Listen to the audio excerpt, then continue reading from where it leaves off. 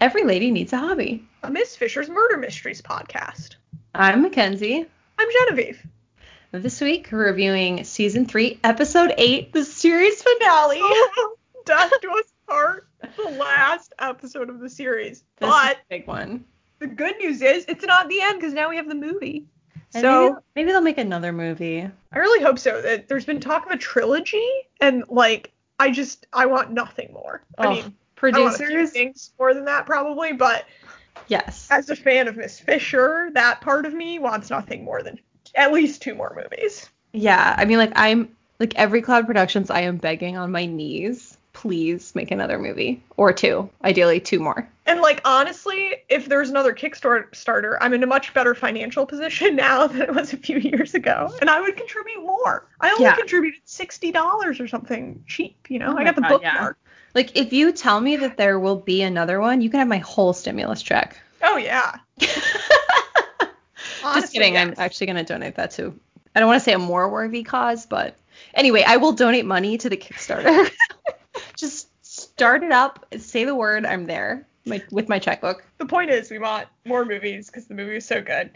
Okay, how many times have you watched the movie? Okay, so I've only watched it twice, actually. Me too. And I think I'm holding out. I just want it to still be special. Yeah, that's true. I don't want it to be, like, I don't want to memorize it too quick. I want it to be special too. And also I thought I would have more time in lockdown, but I actually am just, like, have made myself busy. You know what I mean? You're doing, like, 3 handstand classes a day. That's because I will emerge from this lockdown extremely jacked and walking on my hands. So, goals. I guess. I don't know. I mean, honestly, the main thing that's kept me from watching the movie more often is having a full-time job. Frankly, I just could do without that full-time job thing. That really just takes up a lot of my time in a really disappointing fashion. Yeah, I think constantly about ways in which I could no longer have a full-time job. And most of them involve, like, just a long-lost cousin disappearing in the war and me inheriting the title and estate of that cousin. And so, Mackenzie, like, you don't want that. People will end up dead. Your marriage will be on the rocks. You know, I guess maybe the best thing to do is just keep the job, you know? Keep toiling away. Ugh. Yeah. Anyways. All right. Well, do you have any housekeeping? Yes. So Miss Fisher Con 2020 sadly was canceled. Though, silver lining for me, I was going to have to miss it for my brother's wedding. But now that it's rescheduled officially for next year, it will be... Now you have to miss both, the wedding and the con. I'm sorry. No, the terrible joke. The point is next year I'll be able to go. Right. Well, yeah, I don't know about the wedding. But I bought a jumpsuit for the rehearsal dinner and a dress for the wedding, both from ModCloth, and they're both amazing. And so, I mean, besides wanting my brother to have the wedding of his dreams, I also wanted to wear those outfits. So, fingers crossed. It's okay to be most excited for a wedding because of the killer outfit that you purchased for it. I feel that. I mean, the jumpsuit does have foxes on it. It's so cool. The jumpsuit looks like it was made for you. It's amazing. So it's cool. something it like Miss Fisher would wear it if she were in the modern era. I think so. I was also considering getting bangs before the wedding, which is also like a Miss Fisher style. So, whoa. This is breaking news to me, listeners. I had no idea this bangs thing was on the table.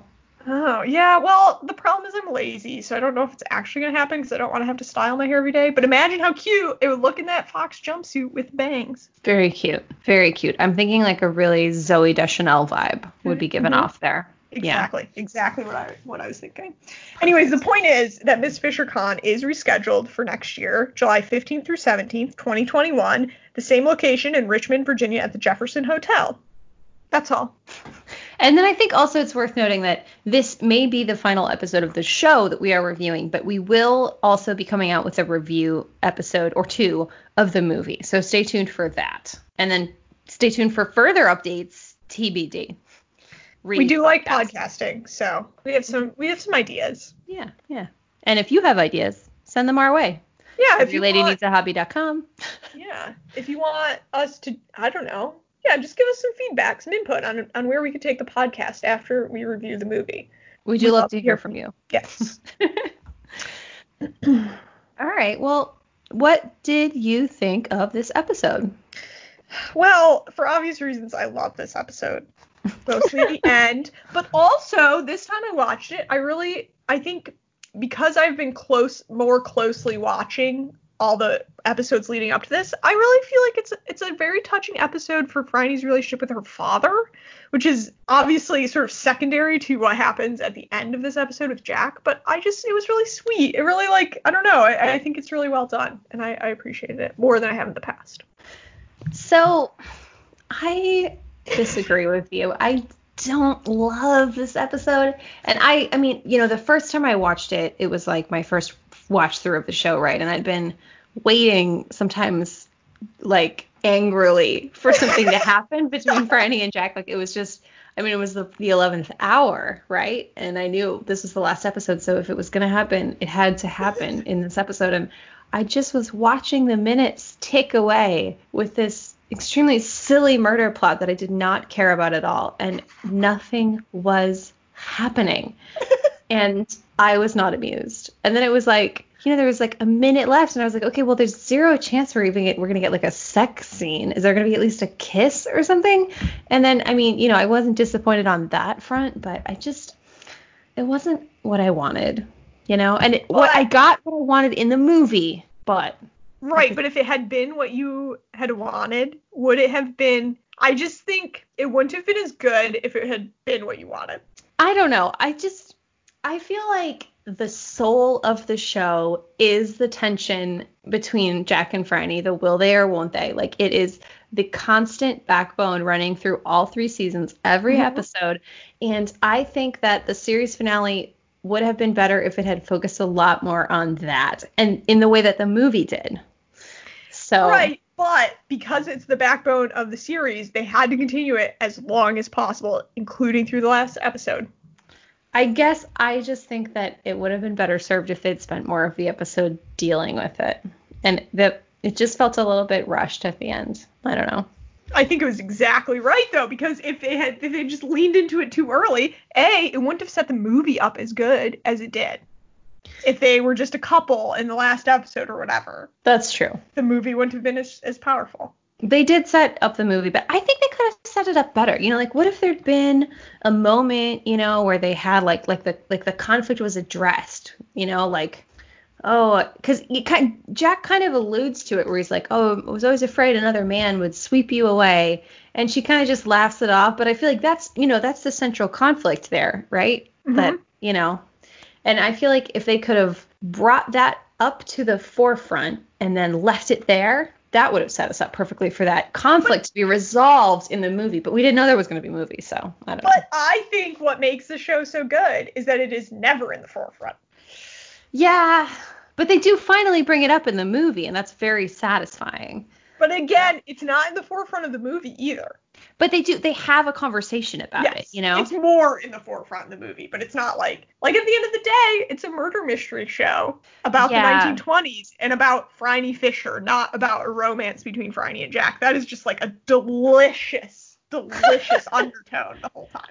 Yeah, I guess I just wanted, what we got was 97% mystery and 3% romance, and I wanted at least 10% romance. This was the series finale, and we're talking about fucking glowing eye drops. I don't care. I wanted a longer kiss. I wanted more sexual attention. I wanted the kind of conversation that was had in season 3, episode 1. I wanted that, No, I mean, I wanted all that too. I'm just saying, I think it would have taken away from the power of it if it had been more at the forefront than it was. Okay. I think the fact that it remains as a delicious subplot is what makes it so powerful. You might be right. Yeah. I think, I have to constantly fight against my desire for the romantic plot to be the be all and end all of everything, all media that I consume, because I know that is actually harmful, but, Right. Yeah, that's part of what makes the show so good, is that it's not the forefront. Yeah, I guess it's just my subconscious wants this to win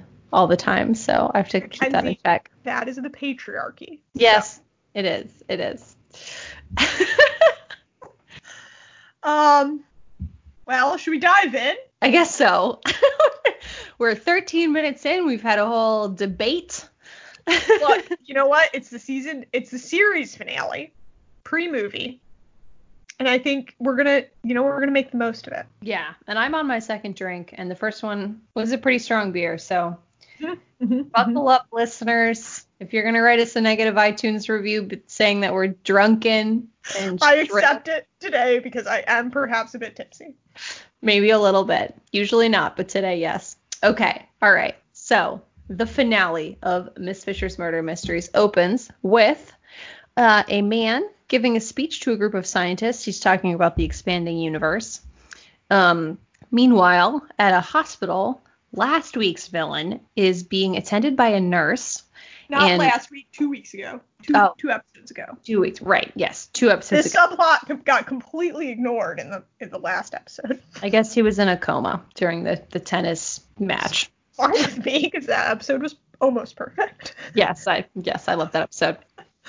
Anyway, so the nurse notices briefly a clipping that the man has by his bedside, and he wakes up and just gives her a solid whack.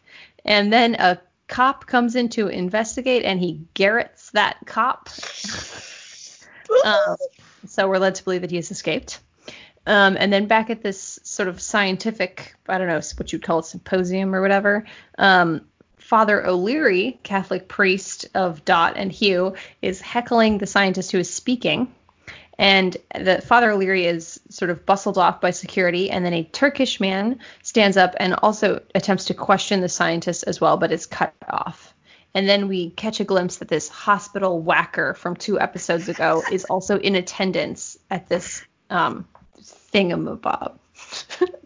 It's award ceremony. Award ceremony at a science institute. Right. And then finally, later that night, we see a tower lit up with a mysterious blue glow, and a watchman goes up to investigate said glow and finds that the scientist from earlier, one Mr. Toad, is both dead and glowing with a blue light. End scene. Indeed. My question, I don't know how that glow was like emanating. I don't know how it was glowing that much, but. Yeah, I think it's pretty ridiculous that it would have been glowing out into the night, visible from, 50 yards away. But it was, so there you have it. I want to say that it's possible that it could have glowed that much, but I think it would have killed everyone within a 2-meter radius or something. Well, no, we learned that it's dangerous if ingested. Yeah, I guess, would it just not have been sort of emanating from him? It got on the priest. Anyway, more on that later. But the priest didn't ingest it. Yeah, given what we know about how much people touch their faces, I think he would have ingested some of it. But anyway, more on that later. So, meanwhile, but the next day, at Shea Fisher, Jack has arrived to inform Phryne of the 2 episodes ago killer's escape from the hospital. And Baron Fisher has also simultaneously arrived back at Miss Fisher's house from his country sojourn where he had been stashed for safekeeping. And he once again refuses to answer any questions about why this man has been stalking him. And Phryne is like in an absolute mood at her dad. She's like so irritated. Yes, she's in an agitated state. And then this clipping is produced that was at the man's bedside, and it's a newspaper announcement about a prize contest at the Wren Institute of Science. Just then, Mr. B comes in to let us all know that there's been a murder at the Wren Institute of Science. What are the chances? It's literally infinitesimal that this would happen. Couldn't However, be a coincidence, it has happened. But it is a coincidence. Like, just wrap your head around the number of coincidences here. Number 1, the scientist who is at this institute also happens to be the Turkish sailor who was saved by Eugene Fisher in the war and happens to be the town where Henry Fisher's daughter lives. Happens to be where this other murder plot is taking place. It's insane. It's insane. It's like literally insane. It's ridiculous. And this Turkish sailor scientist who was saved by the old Baron also happens to have his data plagiarized by this other guy who is winning the award. It's insane. It's totally ridiculous. Although I guess the reason for the newspaper, I'm just realizing this now because I was like, why does he have the newspaper clipping? But it must be that he saw Osman Effendi's picture in the newspaper and was like, oh, that's my bud. I'm going to go say hi and steal his teapot, I guess. I don't know. Well, no, he didn't steal it. He gave him the teapot. Why did he give him the teapot? This was unclear to me. Because he comes, he sees the newspaper clipping and was like, oh, that's that guy that I met back in the day in the war in Turkey, and I'll go see if he'll help me out. And Effendi was like, oh, I'll give you this teapot. You can sell it for money, but I can't, you can't stay with me. Right. I missed that. All right, so at the Wren Institute, the body is being examined. I just wrote in my note the bod. Bod? Beach bod, am I right? No. Oh, not quite. The bod, the victim. So Mr. Toad, the murder victim, has a bruise on his cheek and has also obviously whacked his head on something. And he's English, like Baron Fisher. And he has a lady's wristwatch in his pocket with the engraving "Remember" on the back of it. My question is, why? He was being murdered, and yet Logan wanted him to remember, but he was going to be dead. How do you remember when you're dead? Did he show him the wristwatch before he killed him, or did he just slip it into his pocket? Oh, it would make more sense if he showed it to him before he killed him. I don't know. This guy was really playing the long game, wasn't he? I mean, he lured this man from England with a prize, a science prize, which in and of itself is totally absurd. But anyway, more on that later.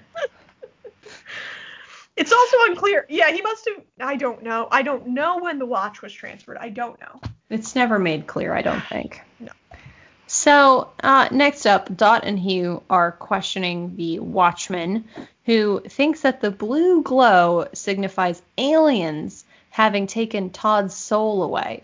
And he did see a mysterious figure fleeing the scene. He could not say if it was a man, like Hugh, or a woman, like Dot, but he definitely, the mysterious figure, had a blue glow emanating from the neck. So it's really funny how Hugh, once he figures out this guy believes in aliens, he's talking to him like he's a child. He's like, was it a man like me or a woman like Dot? Yeah, it's really funny. And it doesn't really work either, but who knows? What if it really was aliens, though? I mean, I guess there was already a possible alien subplot in Miss Fisher's Modern Mysteries. Or not already. So there was later. That plot also wasn't aliens that time. Mm-hmm. But maybe it really was, and they're just very clever aliens. I mean, didn't the government recently release some kind of Area 51 confidential? I didn't read any of it. For the record. Yeah, no, I heard something about it sort of obliquely. But yes, basically my conclusion is that UFOs are real and aliens are real, and the government knows it and has been hiding it from us all this time. You and Mark Hoppus. Mark Hoppus? He's the guy from Blink-182 who's an intense Area 51 truther. I had no idea. And it gets all along, he was right that the government was hiding things, I guess. I don't know. I like I said, I didn't read about it, but yeah, so the only conclusion I can come to is that it's real. The aliens are real. Anyways. The last fucking thing we need right now is aliens. Have you seen the tweet going around that's 2020 is giving off real series finale vibes? No. Yeah. And it fucking is. So please, no aliens. I'm begging. There's gonna be aliens. I'm telling you what, there's gonna be aliens. Well, we already have a plague, so. I did see spray painted on a tree today when I was out on my run. 2020 is dead on a dead tree. It was very grim. What? We still have 7 more months of 2020. It's already dead. It can't be dead. We still have the best months of 2020 yet to come. Ugh, whatever. Okay. So then next up, Jack and Hugh are still skulking around the Wren Institute when they just coincidentally find a crumpled up piece of paper with some scripture written on it. Clue. No, it's Jack and Phryne, because this is sets up for a very faces close together and a finger on the lips moment. Oh, right. Did I say Dot and Hugh? You said Jack and Hugh. Oh, right. Yes. I meant Jack and Phryne. That margarita has gone straight to your head. It absolutely has. It's coursing through my veins to my brain. So then suddenly Miss Fisher hears some Turkish music. An oud. I looked up oud, but I didn't. Oh, was that the instrument? Yeah. Yeah, I didn't look that up either. Oh, so you were giving me a hard time about not looking anything up? Oh, no, I was just wondering if you did, because I didn't, and I was hoping that you had. I read an entire book as research for this episode. You did not. I read several books. As ever, we are incredibly prepared. I watched this episode twice in a row, back to back. Incredibly prepared. Anyways, it was an oud. It was an oud. A Turkish instrument, I believe, for my vast knowledge of Turkey. Yes. And Miss Fisher sort of inexplicably hushes Jack with a finger to the lips so that she can investigate this further. I'm not sure what that's about. Maybe she just really wants to hear it. I think she really just wants to put her finger on Jack's lips. And who doesn't? So they go to investigate. The player of the oud is Osman Effendi, resident scientist of the Wren Institute and very handsome man. Very handsome. Jack is nonplussed. Yeah, he's like way less enthused about this than Phryne is. Phryne's like, oh, a handsome Turkish scientist who plays music. And Jack's like, so what? Indeed. So Osman Effendi offers them both tea, which Miss Fisher accepts and Jack really, really doesn't want. Effendi professes himself not surprised by the death of Mr. Toad because he had been in ill health. And he claims also not to know the man in the wanted poster, which Jack shows him, which is the killer from 2 episodes ago. And he also mentions the heckling priest from the cold open. And yeah. He also makes some comment about the light between celestial bodies is like as his study. And Phryne's like, oh, that's so interesting. And Jack's just like literally rolling his eyes. Is that a fancy way of saying starlight? He studies starlight. Okay. Yeah. I'll also note that the drawing that they're showing people of the escaped man looks nothing like him, so I can see where you might just like say, oh yeah, I've never seen that person before, even if you had.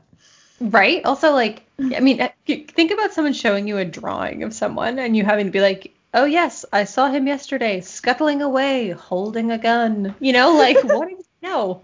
Unless it was someone like so distinctive looking, like, okay, if it was a drawing of like Willem Dafoe, then I would be like, yes, that man with the cheekbones, I saw him, you know. But what if it was like your nondescript next door neighbor, you know? Yeah. Anyway. Also, do you ever find that like when you actually try to recall someone's face, you can't actually identify what it looks like in your mind? Oh yeah, all the time. So, you know, who can say really who you've even seen? Have you ever really seen anyone? Is anyone even real? No, I don't think so. It's all a mirage. This whole podcast is just an object of your imagination, listeners. The veil is lifted. Oh, so wait, none of this is real? None of it's real. No. Anyway, in this hypothetical universe in which someone has produced a show known as Miss Fisher's Murder Mysteries and recorded it, and this is the series finale. Next up, Mr. Wren is interviewed. And he's the founder of the Institute, and he furnished the money for the prize. Does anyone else find it suspicious that this guy wanted to give all his money away to some random scientist from London and not an Australian? Well, but he was also from England. Oh, was he? Okay. Still, it's a bit odd. You know, all the people in the world. I mean, because it's not a coincidence. Yes, although I wasn't suspicious of him yet. I don't remember if I was on first watch. On second watch, I was like, yeah, he did it. He does make some random comment about losing his wife years ago. Yeah. Which is suspicious later. Which is, you know. You'd think if he wasn't interested in getting caught, he would have just left that one alone. I think perhaps he was interested in getting caught. This is a very elaborate plan for revenge. Oh, so also Mr. Wren mentions that Mr. Toad came all the way from London to accept his prize and blamed his ill health on the tropics. So then next up, Hugh and Dot arrive with the clue that the intruder was there on the scene, which isn't really explained. It's just like his coat or something that they found in the bushes. Well, no, it's so the guy knocked out or killed the constable, it's unclear, in the hospital, and then he wore his uniform because we see him in the constable's uniform at the back of the hall, and then I think what Hugh has is a constable jacket. Right, yes. And he did kill that constable. That part is... he was dead. Yeah, no, they mentioned it in the beginning that he killed the constable. Oh. Yeah, he strangled him. This guy's just on a spree. Yeah, for sure on a spree. It's bad. He's lost his mind. Yeah. So then, additionally, Miss Fisher sends Dot off with the wristwatch to investigate, really just to distract her from the fact that she's about to send Hugh off to bring in Father O'Leary for questioning. Father O'Leary being the priest that's supposed to marry them. Hugh then goes off to do this, and it goes predictably poorly. Well, he admits, he's like, oh, I hit him.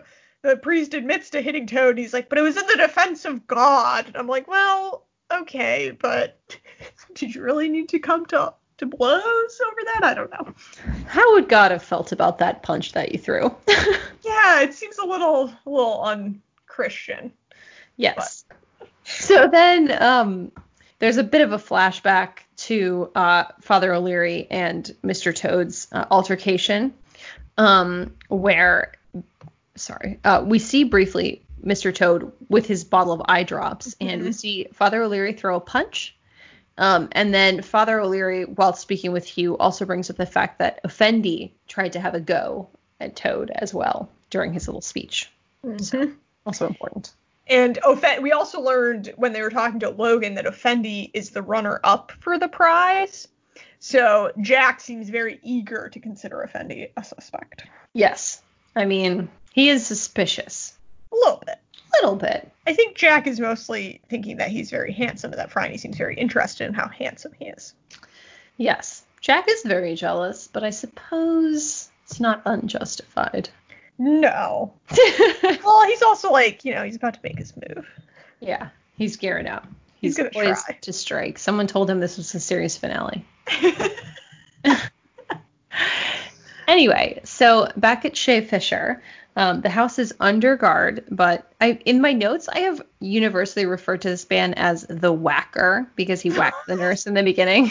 The Whacker. Maybe I'll refer to him as Eugene, since we all know that's who he is. So Eugene is lurking outside the house. I have him alternately as the Creeper and the Knuckle Cracker, because that was his defining characteristic when we first met him. Oh, right. I forgot that he was the Knuckle Cracker. He doesn't really crack his knuckles in this episode. But. Surprising. They could have brought that back up. I know. Well, anyway. There's mail to be had for the Baron, which he refuses to share with Miss Fisher, resulting in a shouting match. And he retires to his room with the door locked, where we are shown the contents of the letter, which is a threatening note from the killer naming a rendezvous time, or he'll kill everyone. Whew. Heavy stuff. Yeah. And did it look like the letter had been readdressed? Like it had been addressed to Phryne, but it was crossed out and had Henry written over it, like as if the killer had taken a piece of her mail and written his little note on it. That must be, because I was like, I don't understand why he would have addressed it to her, but I think it must have just been a piece of mail that he slipped it into. But the mail was handed directly to Mr. Butler from the mailman, so I'm not sure how that was supposed to have happened, but whatever. Was the Eugene pretending to be the mailman? I totally missed that if that was the case, but. Oh, maybe. You could be right. I wasn't watching that, but. I'm going to have to go back and see. Yeah. So then back at City South, Father O'Leary is just insulting Hugh mightily. He wishes them like ants and spiders in their wedding bed. Dot is not pleased by this development. And he's like, I don't think I want to be married by a man who punches scientists anyways, which is like a fair point. I don't know if I'd want to be married by someone who punches scientists. Yeah, I don't think I would either. Fair. Also, Dot has found that the watch was made in Europe, but engraved recently. It was made before the war by a company named Meyer Towers. And it was never imported to Australia, so someone must have brought it over. Oh. It's a clue. Indeed. So at the morgue, Dr. Mack reveals that Toad definitely died by poison, but she doesn't know what. Just then, Miss Fisher arrives flustered as fuck about her father, the Baron. Jack calms her down, and he says her name. He says Franny in the scene. And Max sort of describes the effects of this unknown poison, which sounds bad. Caustic passage through the nose and into the gut, and discoloration of the spleen and liver. Gross. Did you write all that down? I did. Yeah. So then the killer is still casing the house, and the Baron and Dot are complaining about various topics in the kitchen. The Baron picks up the leaflet about the science contest, which is sitting on the kitchen table, and then he's seen slipping some nerve tonic into Bert's tea. The nerve tonic strikes again. Yes, at the same time that we're, given to know that Bert is guarding the back door to keep intruders out and Barons in. That nerve tonic, I tell you what. I mean, is it just like basically opium, I assume? Yeah, it must be. Who knows? So then back at City South, Jack is going through Toad's little case of hypochondriac supplies. His many little health remedies. His little bottles. While simultaneously Franny is examining his research, which appears to have potentially been plagiarized from Effendi or Osman Effendi. Which is what Effendi was saying at the lecture at the beginning, or at the prize giving, and he's like, "How did you obtain all this data from the Southern Hemisphere, having never left England?" He used the internet. He Googled it. Maybe. So then suddenly Hugh comes in with a Turkish teapot found on the grounds of the Wren Institute, and it has an engraving on it indicating that it's only for royalty, which matches what Franny saw on his other tea set. Which she just happens to know. She's like, well, this is a Turkish inscription, of course, and I happen to know that it's only used by members of royalty, and I saw it on Effendi's tea service. Ugh, I want to travel the world having tea with Turkish royalty. Me too. Unfortunately, I can't travel anywhere. Even when I went to New Hampshire to drop off your cupcakes, there was a marquee sign on the highway saying that I should self-quarantine for 2 weeks. Yeah, the hotels are opening again, but if anyone from out of state wants to book them in New Hampshire, you have to, promise that you've self-quarantined for 2 weeks. And my question is, who's really going to do that? No one's going to do that. Everyone's just going to say that they did it because people are liars. Yeah, exactly. I mean, even I probably would. And I shouldn't do that. I should follow the rules. It's getting increasingly, I'm such a rule follower, and it's just getting so hard. I know, right? We were out hiking today, and it was we had to put our masks on every time we saw someone, and I kept having to be because we are rule followers, and we must set an example and put on our masks, even if they are not wearing masks, and we feel very stupid. Yeah. Yes. All right. Anyways, Jack is very huffy when he realizes that Effendi is royalty. He's like, oh, of course he's royalty. And he's like, not only can he play music, and he's some famous accomplished scientist, and he's super handsome, but he's also royalty. And Jack is just rolling his eyes. It's unbelievable. I wrote the whole quote down, actually. What does he say? He says, brilliant scientist, talented musician, dashingly handsome, and an Ottoman prince. I like that Jack's just willing to admit all this, though. A lesser man might say, well, he's not that handsome. His music was bad, and I suspect his research is riddled with flaws. But Jack is willing to admit that he is all of those things. But he's very huffy about it. So back at Shea Fisher, the nerve tonic has done its work, and Bert is passed out completely with his hat fallen on the ground and his mug spilled. Time for the Baron to slip out the back, and he is immediately snatched by Eugene in the driveway. Gun to the head. Just over. Straight away. Back at the Institute, Wren is explaining that it wasn't plagiarism at all. It's just normal scientific borrowing, which honestly seems pretty much legitimate. So I guess it depends on the context, but. Yeah, I mean, I think that's a debate in the scientific community about how open source your data should be. Yeah, I guess it sounds like Effendi didn't think that it was a fair use, and that's significant. Well, it also seems like from the essay of his that they found in Toad's things that Toad was just like slightly altering the data to make it appear to be his own data, which is in fact plagiarism and not, on the up and up. Yeah, further evidence that this is absurd as a plot in general, because like, why would they award a humongous prize to this man, enough for him to live the rest of his life, right, without working? Jack indicates. Mm-hmm. So this man is being awarded a humongous cash prize, and the runner-up is this guy from the Institute who presumably has extremely similar work that he's being awarded runner-up for. So it's like nobody investigated that. Well, it just seems like it was it was his own money.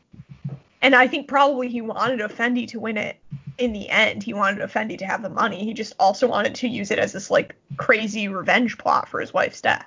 Yeah, I guess so. It's just like, it seems sort of transparent, I guess, because it's just very silly. Well, but I think that's, when you have private funding of science, you end up with all of these, conflicts of interest. That's why there should be public funding for science. And also for radio, would you say? Yes, although I will say, small individual members who support the things that they care about can also be very powerful. And in fact, more powerful than government support. Well, anyway, back at Chase. Again, not the point of this podcast. But you should support your local public radio station. That's a great idea. I do it. So back at Shea Fisher, Dot and Mr. Butler have discovered that the Baron is missing. And so is the cab. Bert is roused. That is all. And at City South, Jack is suggesting that naval records should be checked. Why is that? Wait, you skipped them talking to Effendi. Right, I did, yes. Okay. And he said that Toad had stolen his data and that he deserves the prize. And then they confront him with the coffee pot. And he's like, oh, I have no idea where that went. I must have been robbed. But he's being very shifty. And so they press him if he knows this fugitive creeper man. And he does. And that's when he tells this whole story about how they met in the war. Yes. And the man saved his life. And their ships were sunk or something. Yes, but the war changed him because of shell shock. And Effendi tried to convince him to stay in Turkey to recover, but he insisted on returning to England. And then he shows up the night of the prize giving, and that's when Effendi says, "I can't help you, but I'll give you this pot to sell for money." And then he doesn't even take the teapot; he just leaves it behind. Weird. Yeah, why didn't he sell it for money? Unclear. He's just crazed. Yeah, he's clearly lost at this point. And then that's when he says that Jack asked him when his ship was sunk, and he's like, March 18th, 1915. Right. So then that is why Jack wants to check naval records for that date. And then we also find out that no poison was found in Mr. Toad's case of medical supplies. And at this moment, then Dot calls the station to let Miss Fisher know that the Baron has gone missing. No! So Miss Fisher hurries back to her house, and everyone starts going through the Baron's belongings to look for clues. And Dot finds a letter from Miss Fisher's mother to the Baron saying that she will leave him if he does not arrive back on that ship that he's scheduled to be on. Which he just is going to miss, because I think it was leaving this very day. Indeed.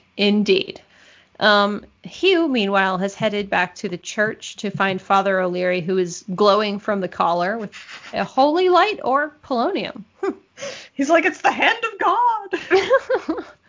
So my thought here is Mac indicates that this polonium would kill you if you ingested even just a speck of it.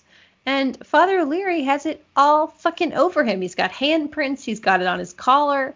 And, like, we know that he would have been touching the, his collar and his outfit, whatever you call it, his priestly raiment, and rubbing his eyes, touching his nose, touching his mouth, like 15 times a minute. Science shows he would have been touching those mucous membranes with those polonium particle coated hands, and he would be dead. Maybe he had a very rigorous hand washing routine and didn't touch his face. Well, I doubt it. Well, I do get the feeling, and I also read an entire book about this, but it is a slow, I don't know that it's a slow acting poison. Well, the book I read was called Radium Girls, and it was about radium, which was used to make watch dials glow in the dark, and all these women who worked in the factory were, like, slowly poisoned over time because they would lick their paintbrushes. And they were around this radium. So it wasn't polonium, but it was, like, basically a similar setup. And it was a very slow and horrible death where basically, like, their jaw would just disintegrate. And, like, they'd go to it was, like, dentists that originally found it, because, like, they'd go to the dentist and their teeth were just falling out because their jawbone was, like, basically just becoming, like, honeycomb. Like, it was just, like, and so then, like, sometimes the dentist would go to pull the teeth and, like, a whole chunk of their jaw would come out. Oh, that's horrible. It's horrible. Anyways, they don't really go into it that much in this episode, but, like, it was actually this huge problem. Like, in the U.S., like, there was all these watch factories where these women were working and just being slowly poisoned over time in a very gruesome, horrible manner. Oh my gosh. At what point did they realize that it was the radium? Well, it was like this whole, like I said, dentists sort of started piecing it together, and then, like, doctors started piecing it together, and then finally they figured it out. But similar to in this episode where they imply that Toad knew that it was dangerous, there was also kind of these scientists who knew it was not quite safe but were kind of covering it up. Oh, that sounds familiar. Where have we heard that story before? Anyways, it's a really good book if you want to read it. It's called Radium Girls. All right. That does sound good. I mean, good as in, like, sort of horrifying, disturbing, and makes you really angry that something like that was allowed to happen for so long. Ugh. Because, it was basically like the dentist this, like, kind of group of dentists and doctors were all like, oh, this is, like, really bad what's happening, and sort of, like, piecing it together. And the companies are like, oh, no, nothing's wrong. I don't know what you're talking about. Ugh. Yeah. Who else would say such a thing? Anyway, so speaking of poisonous substances, Hugh just takes this collar from Father O'Leary, just touches it with his bare hands, and brings it back to the Wren Institute to show Jack and Phryne. All three of them decide that those eye drops need to be found. Thus begins a big scene. Right, yeah, because the eye drops in his suitcase were unopened and not poisonous, so. Yes, so Hugh heads off in another direction to check some other part of the grounds, leaving Miss Fisher and Jack alone again, where Miss Fisher begins to have some sort of existential crisis about her father. Maybe it's all her fault. What if she never sees him again? Oh, no. I find this really touching. She's just, like, sort of, I don't know. It is. This is what I like about this episode. Not on the first watch, but now I just, like, appreciate it more. I'm just like, oh, she's, like, really, like, her father drives her crazy, but she really loves him, and, like, she's worried that, like, her being so outspoken and, like, railing against him is, like, causing him to create more trouble and, like, get into more trouble. And anyways. You're right. So Jack is comforting her, and then he makes a romantic overture by way of reminding Miss Fisher that she's not a telescope. Which is, like, a little bit weird, but whatever. Yeah, it's a little odd. And she wants him to improve on it more than anything. And he goes in for the kiss. But at this moment, she spots those damn eye drops on the ground and breaks it off to go get them. And he's like so disappointed. He's just standing there like, you got to be kidding me. I mean, me too. The first time I watched this, I just threw my hands up in absolute exasperation, and I gave up all hope for the rest of the episode, you know? And every time I see it, I'm still just like, why couldn't you have just kissed? Because they sort of, like, wait, like, their faces are, like, so close together, and, like, they're about to kiss. And then she's like, oh, a clue. And it's like, no, you could have just kissed and then gone to get the clue. The clue isn't going anywhere. You could have just kissed and then gotten the clue. Yeah, it's absolutely inexplicable. There's no logical explanation for this. Or they could have gotten the eye drops and then kissed. Oh, obviously. There are so many ways that they could have kissed in this moment and 100 moments before. But they Exactly. didn't. Exactly. So, back at the morgue, Dr. Mack explains that the eye drops are radioactive because they contain polonium, which is very dangerous and lethal if ingested or inhaled, but apparently not if you just touch it with your hands a lot. Well, but it's a slow-acting poison over time, and the thing is that he was putting it in his eyes, so it was like poisoning him over time. It must be more lethal than radium, though, because like these women who were in the book that I read, it was like years that they sort of more slowly poisoned. Even after they stopped working with it, it was like just eating away at their bones. Like they became crippled. It's shockingly horrible. Ugh, that's awful. Now I don't want to read it.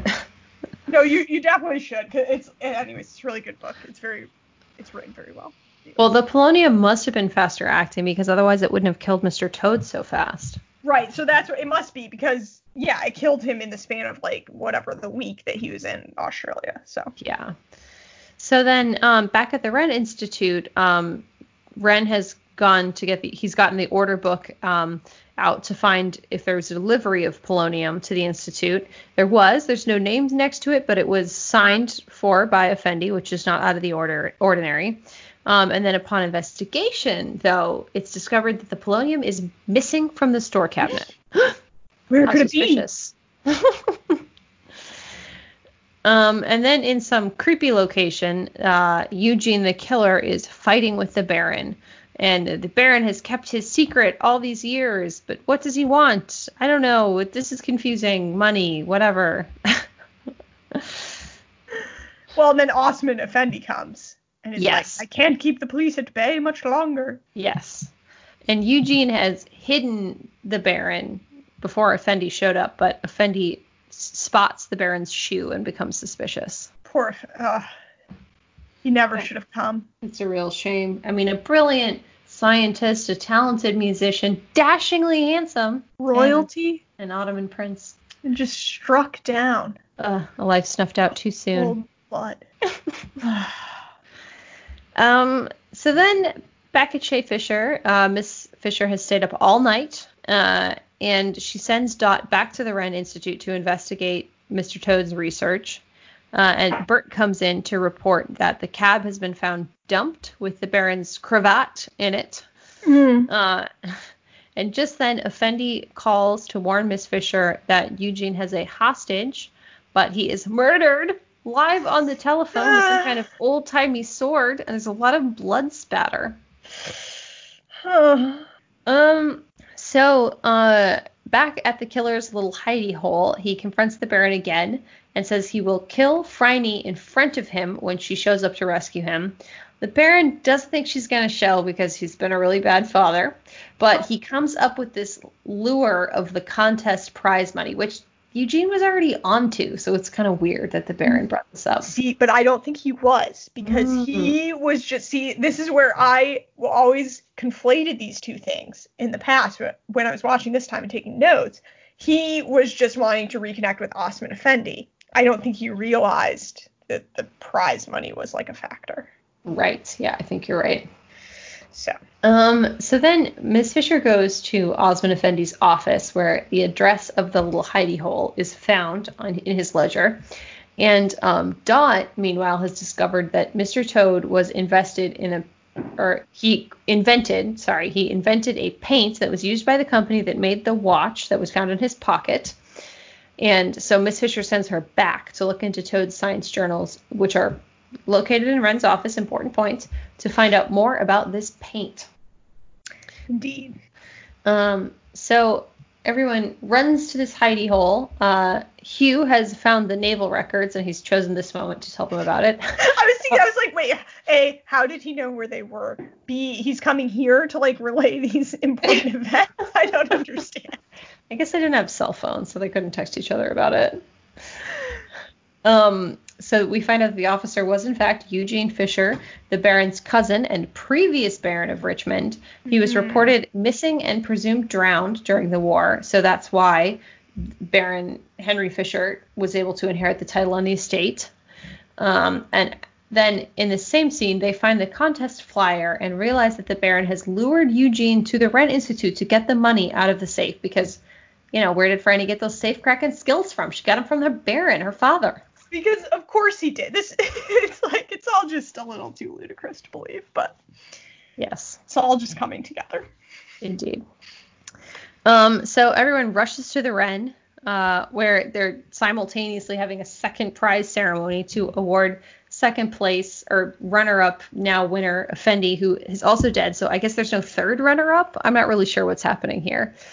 And maybe nobody wanted to step up and accept the third runner-up prize because of sort of a Defense Against the Dark Arts professor effect. They thought they'd also be murdered. No, that's a really interesting tie-in to Harry Potter, as always. The prize was cursed, just like the Defense Against the Dark Arts position. Well, but the reality was this prize was all a lure. Well, see, I think my theory is that Logan intended to be caught for this murder. He just didn't care, and he wanted Effendi to take the money and carry on his legacy. Yeah, I think you're right. I think you're right, but that didn't work out, did it? No, because this ludicrous coincidence of a second murderer entering the scene. So many. Knew Effendi from the war. So many coincidences, and never once do they say in the show, "What a strange coincidence." What they more often say is, "Could it be a coincidence, or is it a clue?" When they're really always a clue. It's always a clue. In reality, there's just as many clues as there are coincidences, but whatever. Won't get into it. So, back in Wren's office, Dot quickly hides under the table as Eugene and the Baron come in to crack the safe. Dot tries to intervene and almost gets shot by Eugene. And then Miss Fisher and Jack burst in, but Eugene goes full hostage negotiation situation and orders Miss Fisher to open the safe, holding a gun to the Baron's head. She does. She puts the money in a bag, but we see in the safe that polonium clearly visible in there. So, And then, there's so many of these hostage situations in the show, and the solution is always just, somebody rushing the dude with the gun and somehow not getting shot. And that's what happens here. No, because Franny distracts Eugene by asking him questions, and then Henry takes that moment to, knock him out. It's actually very clever. Okay. All right. If you say so. I do say so. So, after this little scuffle, Eugene is apprehended, and the killer of Mr. Toad all along was Wren. His wife died in the watch factory that used the paint that Toad invented, and he killed Toad with the same poison. This is totally absurd. And he doesn't regret it. Nope. But yes, this is where I connected it to that book I read, because he specifically said licking the brushes to a fine point, which is what they did. And then after the whistle was blown on how dangerous the paint was, there was there was this scientist guy who tried to implement all these new safety regulations, and the company was like, no, that's ridiculous. It's still fine. Ridiculous. And also still the case today, pretty much. Yeah, no, turns out companies with a profit motive aren't looking out for their workers. Outside, the Baron and Miss Fisher have a little moment, and he finally spills it all. Still totally unclear to me why he did not just come clean earlier with the truth, which really does not implicate him in any way. But everyone thought Eugene was dead. He actually had just deserted, and that's why the Baron inherited his title. And then he showed up one day asking for money, and Baron Henry didn't tell anyone because then Eugene would have been court-martialed for desertion, and Eugene just kept coming back and blackmailing him further, and it's totally unclear why Henry just went along with this. Well, because if he hadn't, Eugene would have taken his title back. But then it's he wouldn't have, because he would have been court-martialed for desertion. Yeah, right? It doesn't make sense. I mean, I think Henry was trying to help him out, because he clearly was addled by the war. But then at the point at which he was killing and kidnapping people, he took Franny's entire household hostage. Yeah, and when he shows up again, he tells Henry, "I've killed a man to protect our secret." And Ridiculous. so then this is what I don't understand. It gets a little convoluted, because Henry's I felt trapped, so I took the money and ran, and I told your mother that I'd lost everything in a game of cards. Yeah, it doesn't make any sense. Anyways. Anyway, he wants to go home. He loves his wife, etc. But he's missed the ship, so I guess they're gonna have to fly there in an airplane.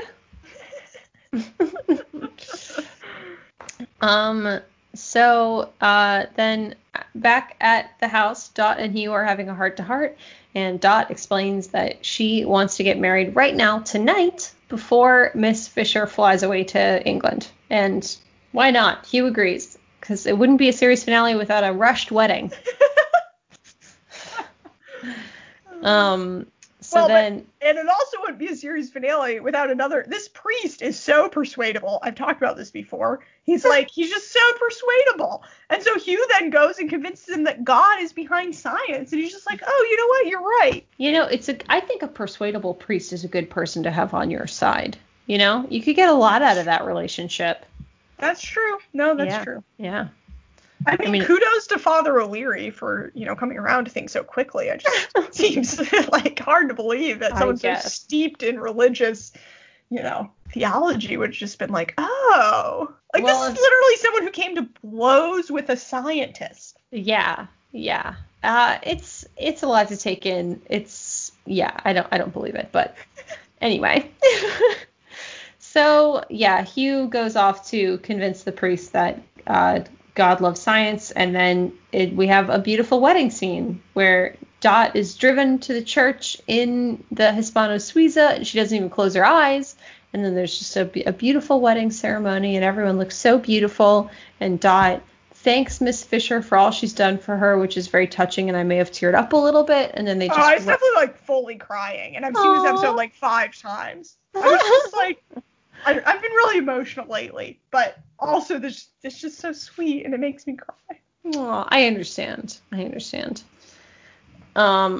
was close to crying. It was very sweet. I'm also a crier. I cry at what were we watching? We were watching the season opener of Parks and Rec season 6 this evening, and that made me tear up. So I'm a crier. It's not sad. It's just Ron goes to Scotland, and it made me tear up. I have not watched that. I only watched the first 2 seasons.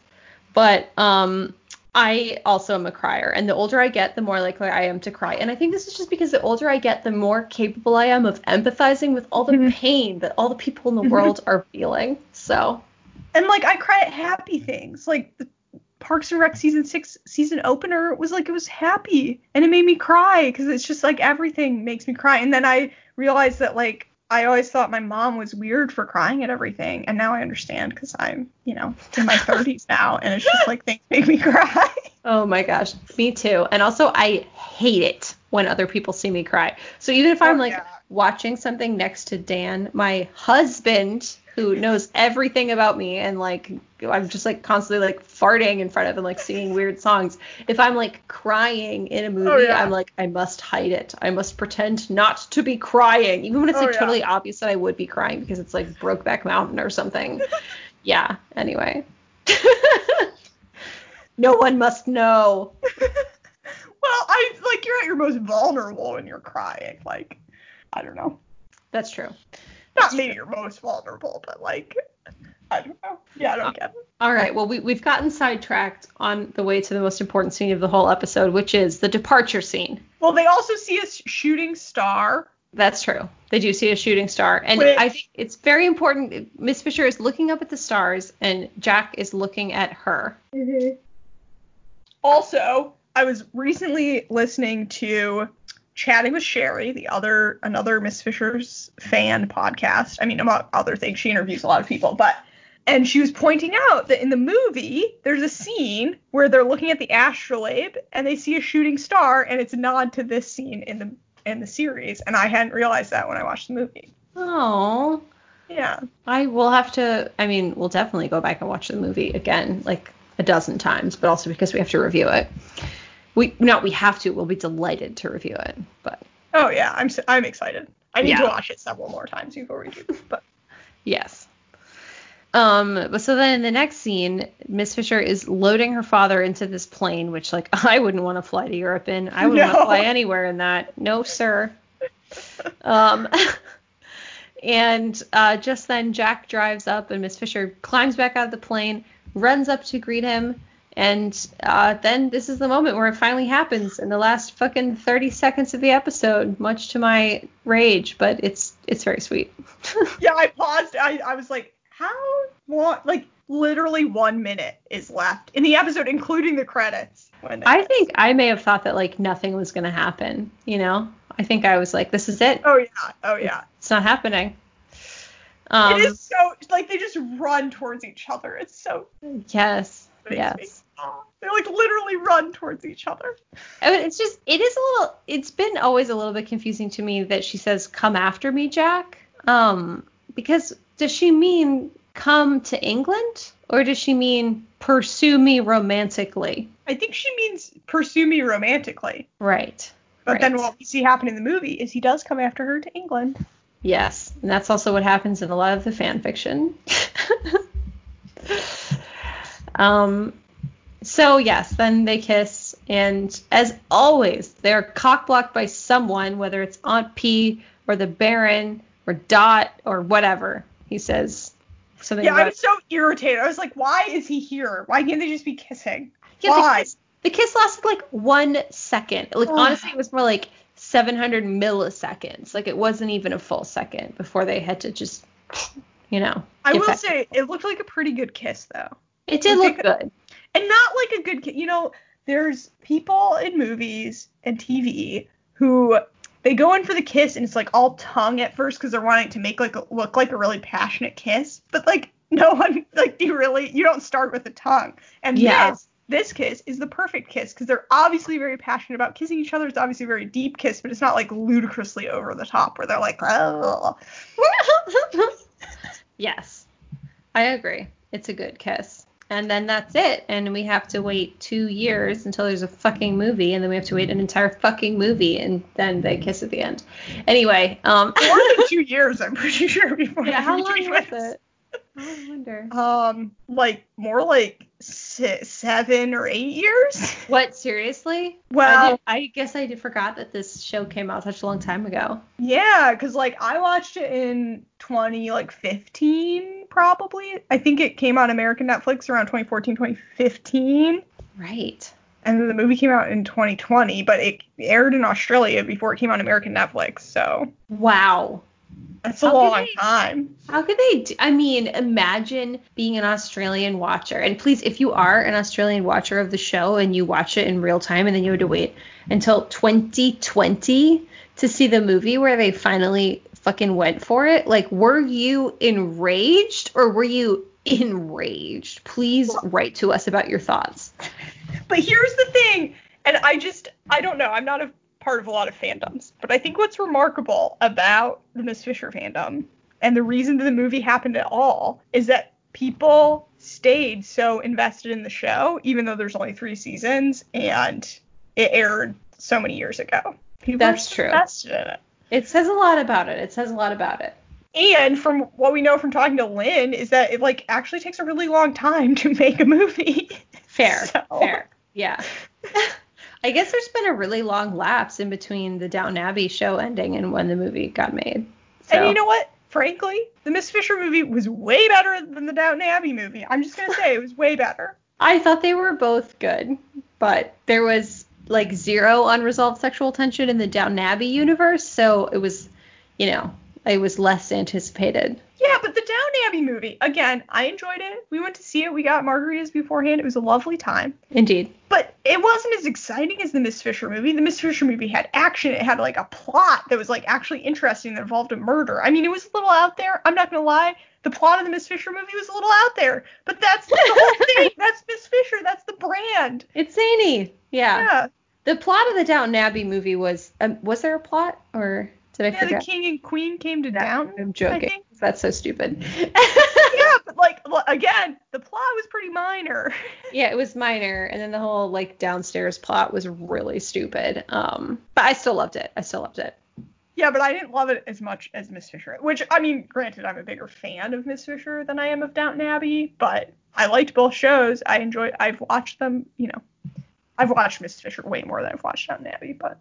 Yeah, I think I never really did a Downton Abbey rewatch. But I really loved Downton Abbey when it first came out. Mhm. I think I rewatched it because I was watching it as it was airing, at least the later season. So I think I rewatched a couple, like the earlier seasons before like a new season would come out, but not like I rewatched Miss Fisher. Yeah, I think same for me. And I used to watch with my mom.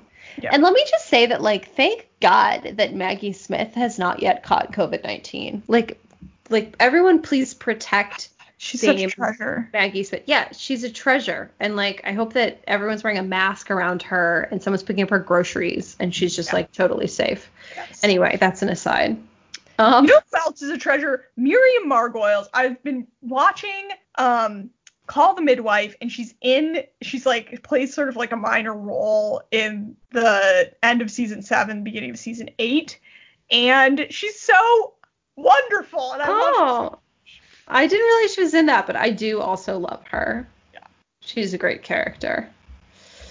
All right. Well, that wraps up the episode. Would you like to do a murder recap? I would.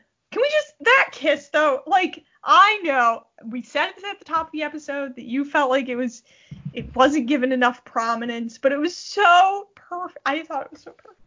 Yeah, I mean, it's good. It was good. I needed it to not be at the absolute 11th hour and 59th second, you know? But when she's like, come after me, and he's like, is that a romantic overture? And she's like, yes. And he's like, then say it again. It's. Yeah.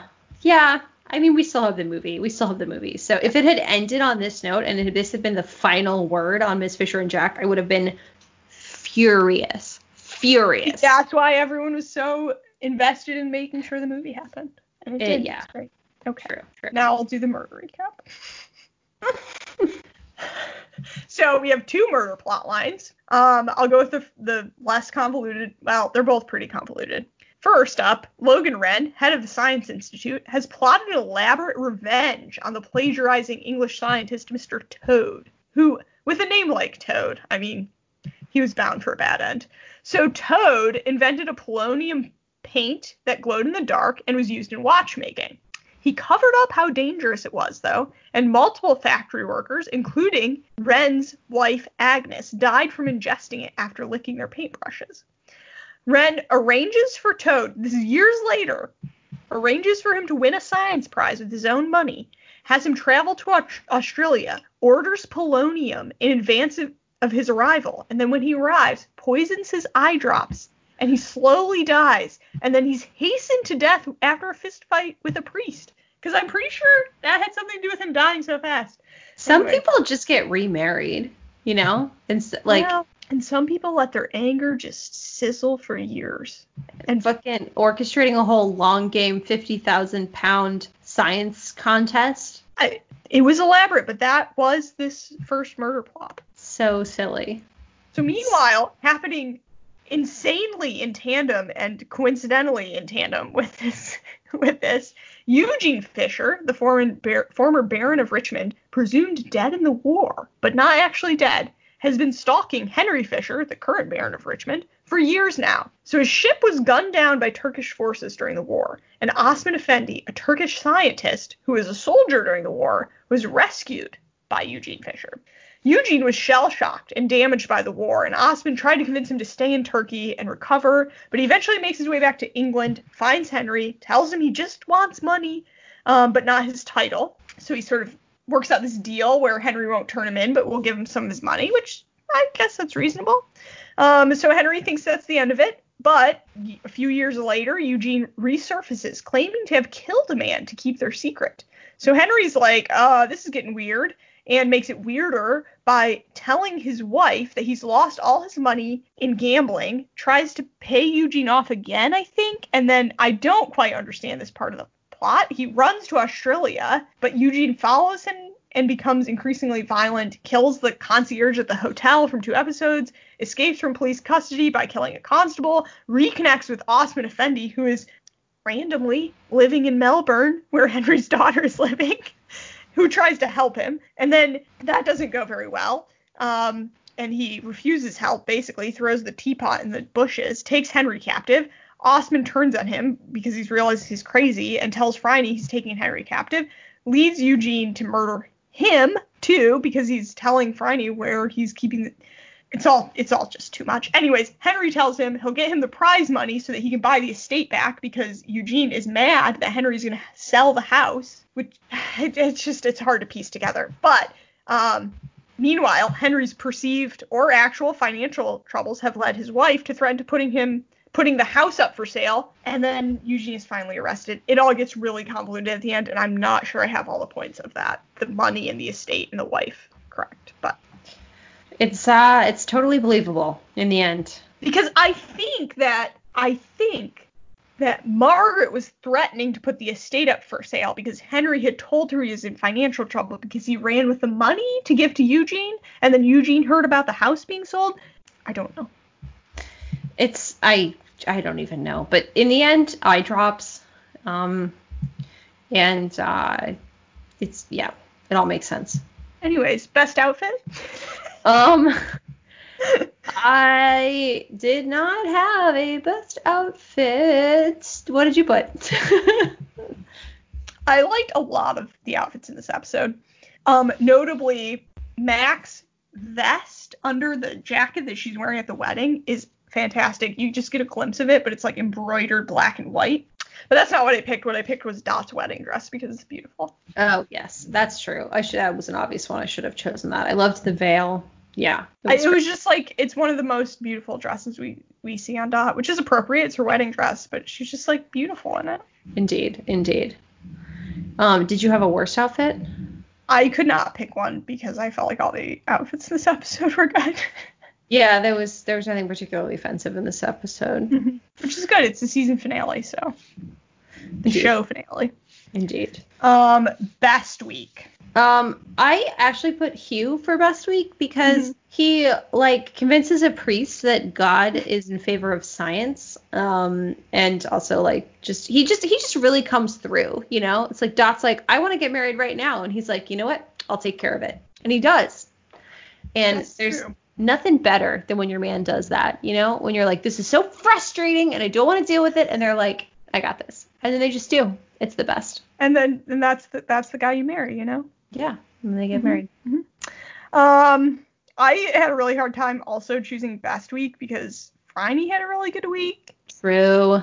But also Dot and Hugh, they get married, and then Jack has a good week, and then Henry has a really good week because this whole I think probably I'm gonna go with Henry. This whole weird, stressful blackmail subplot that's been plaguing him for years is finally resolved, and he comes clean to his daughter and his wife. He's gonna get back home in time, presumably. Hopefully, as long as that plane makes it to England, which seems doubtful.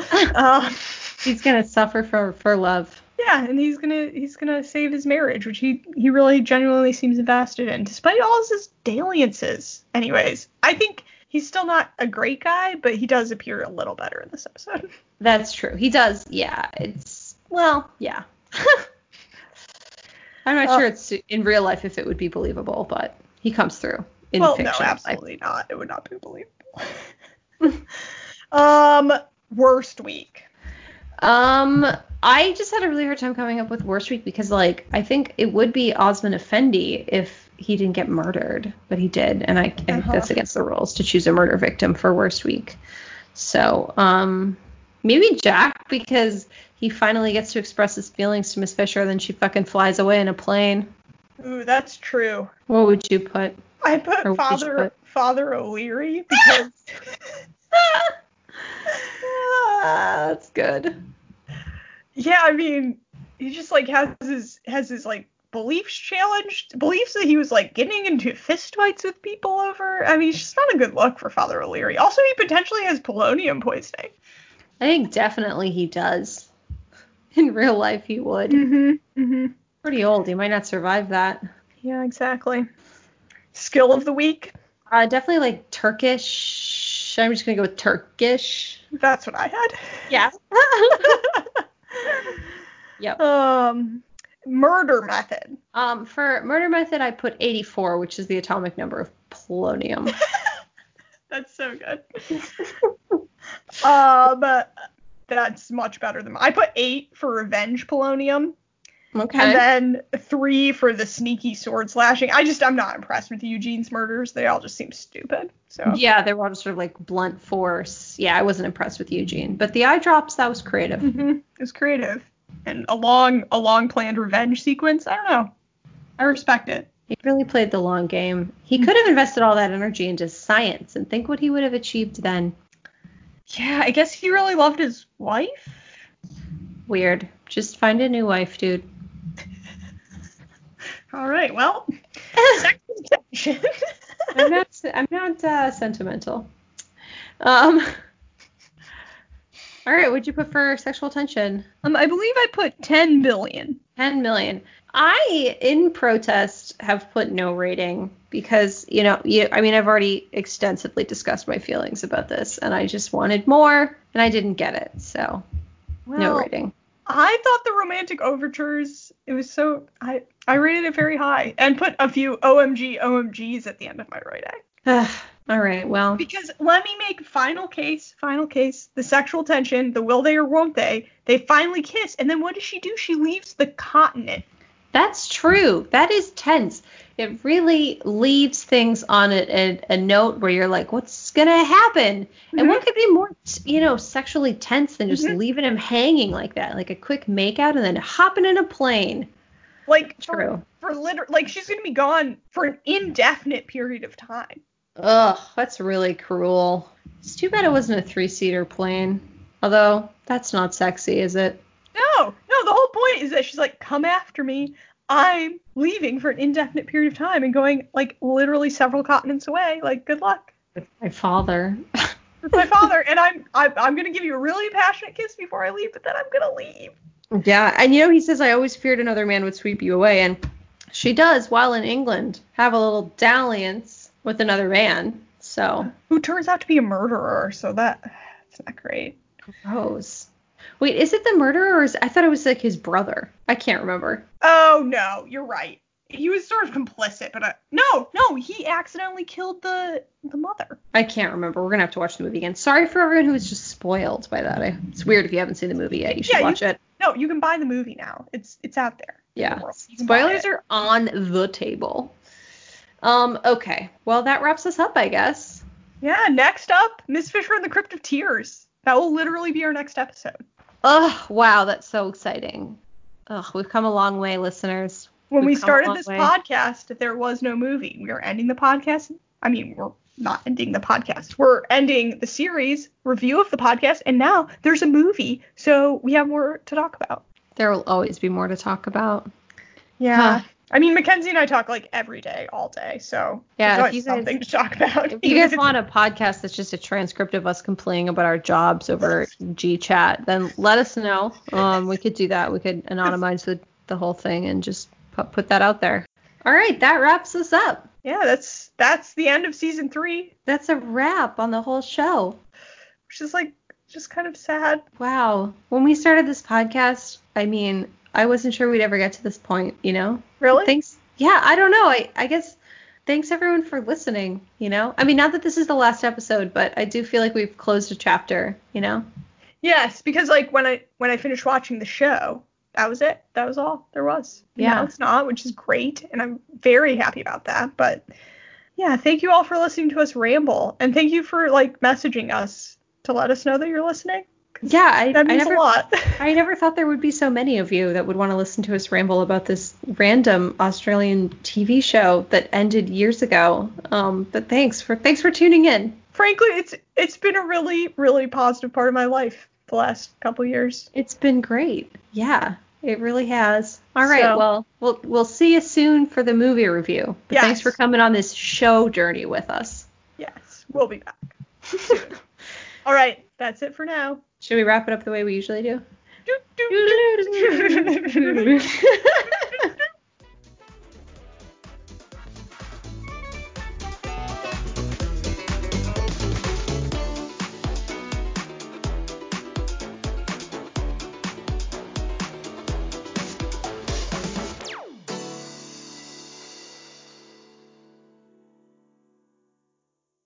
Exactly.